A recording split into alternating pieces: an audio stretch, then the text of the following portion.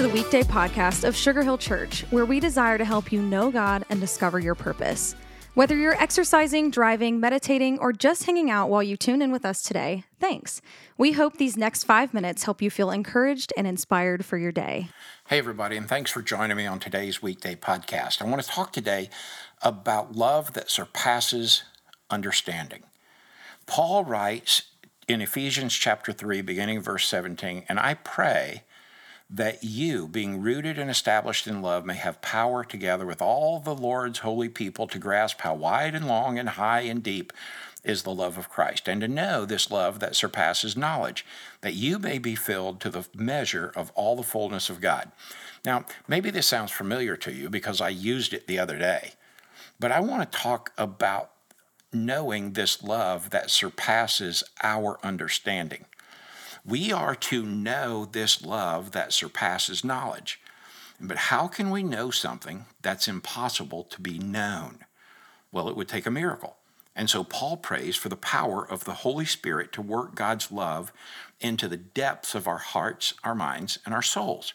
Now, the Greek word for know is gnosko, which is, it isn't the gaining of book knowledge, but the gaining of knowledge through experience. It's like, OG knowledge.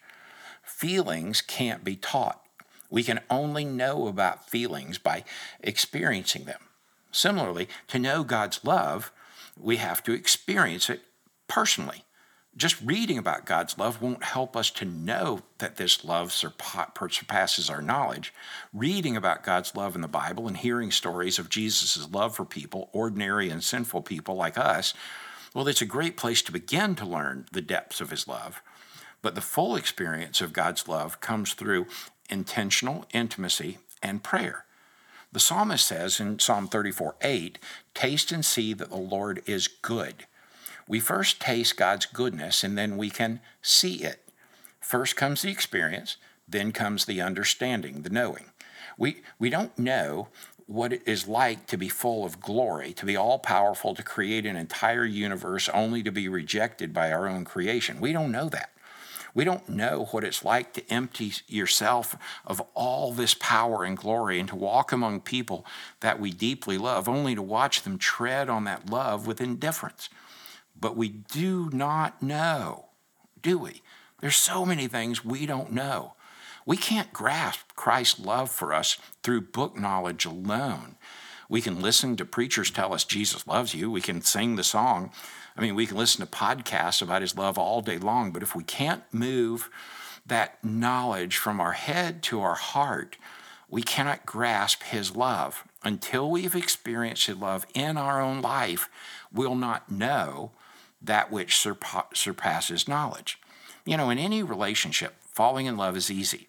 Sustaining that love, now that's the hard part. We have to continuously put effort toward the relationship if we want it to grow.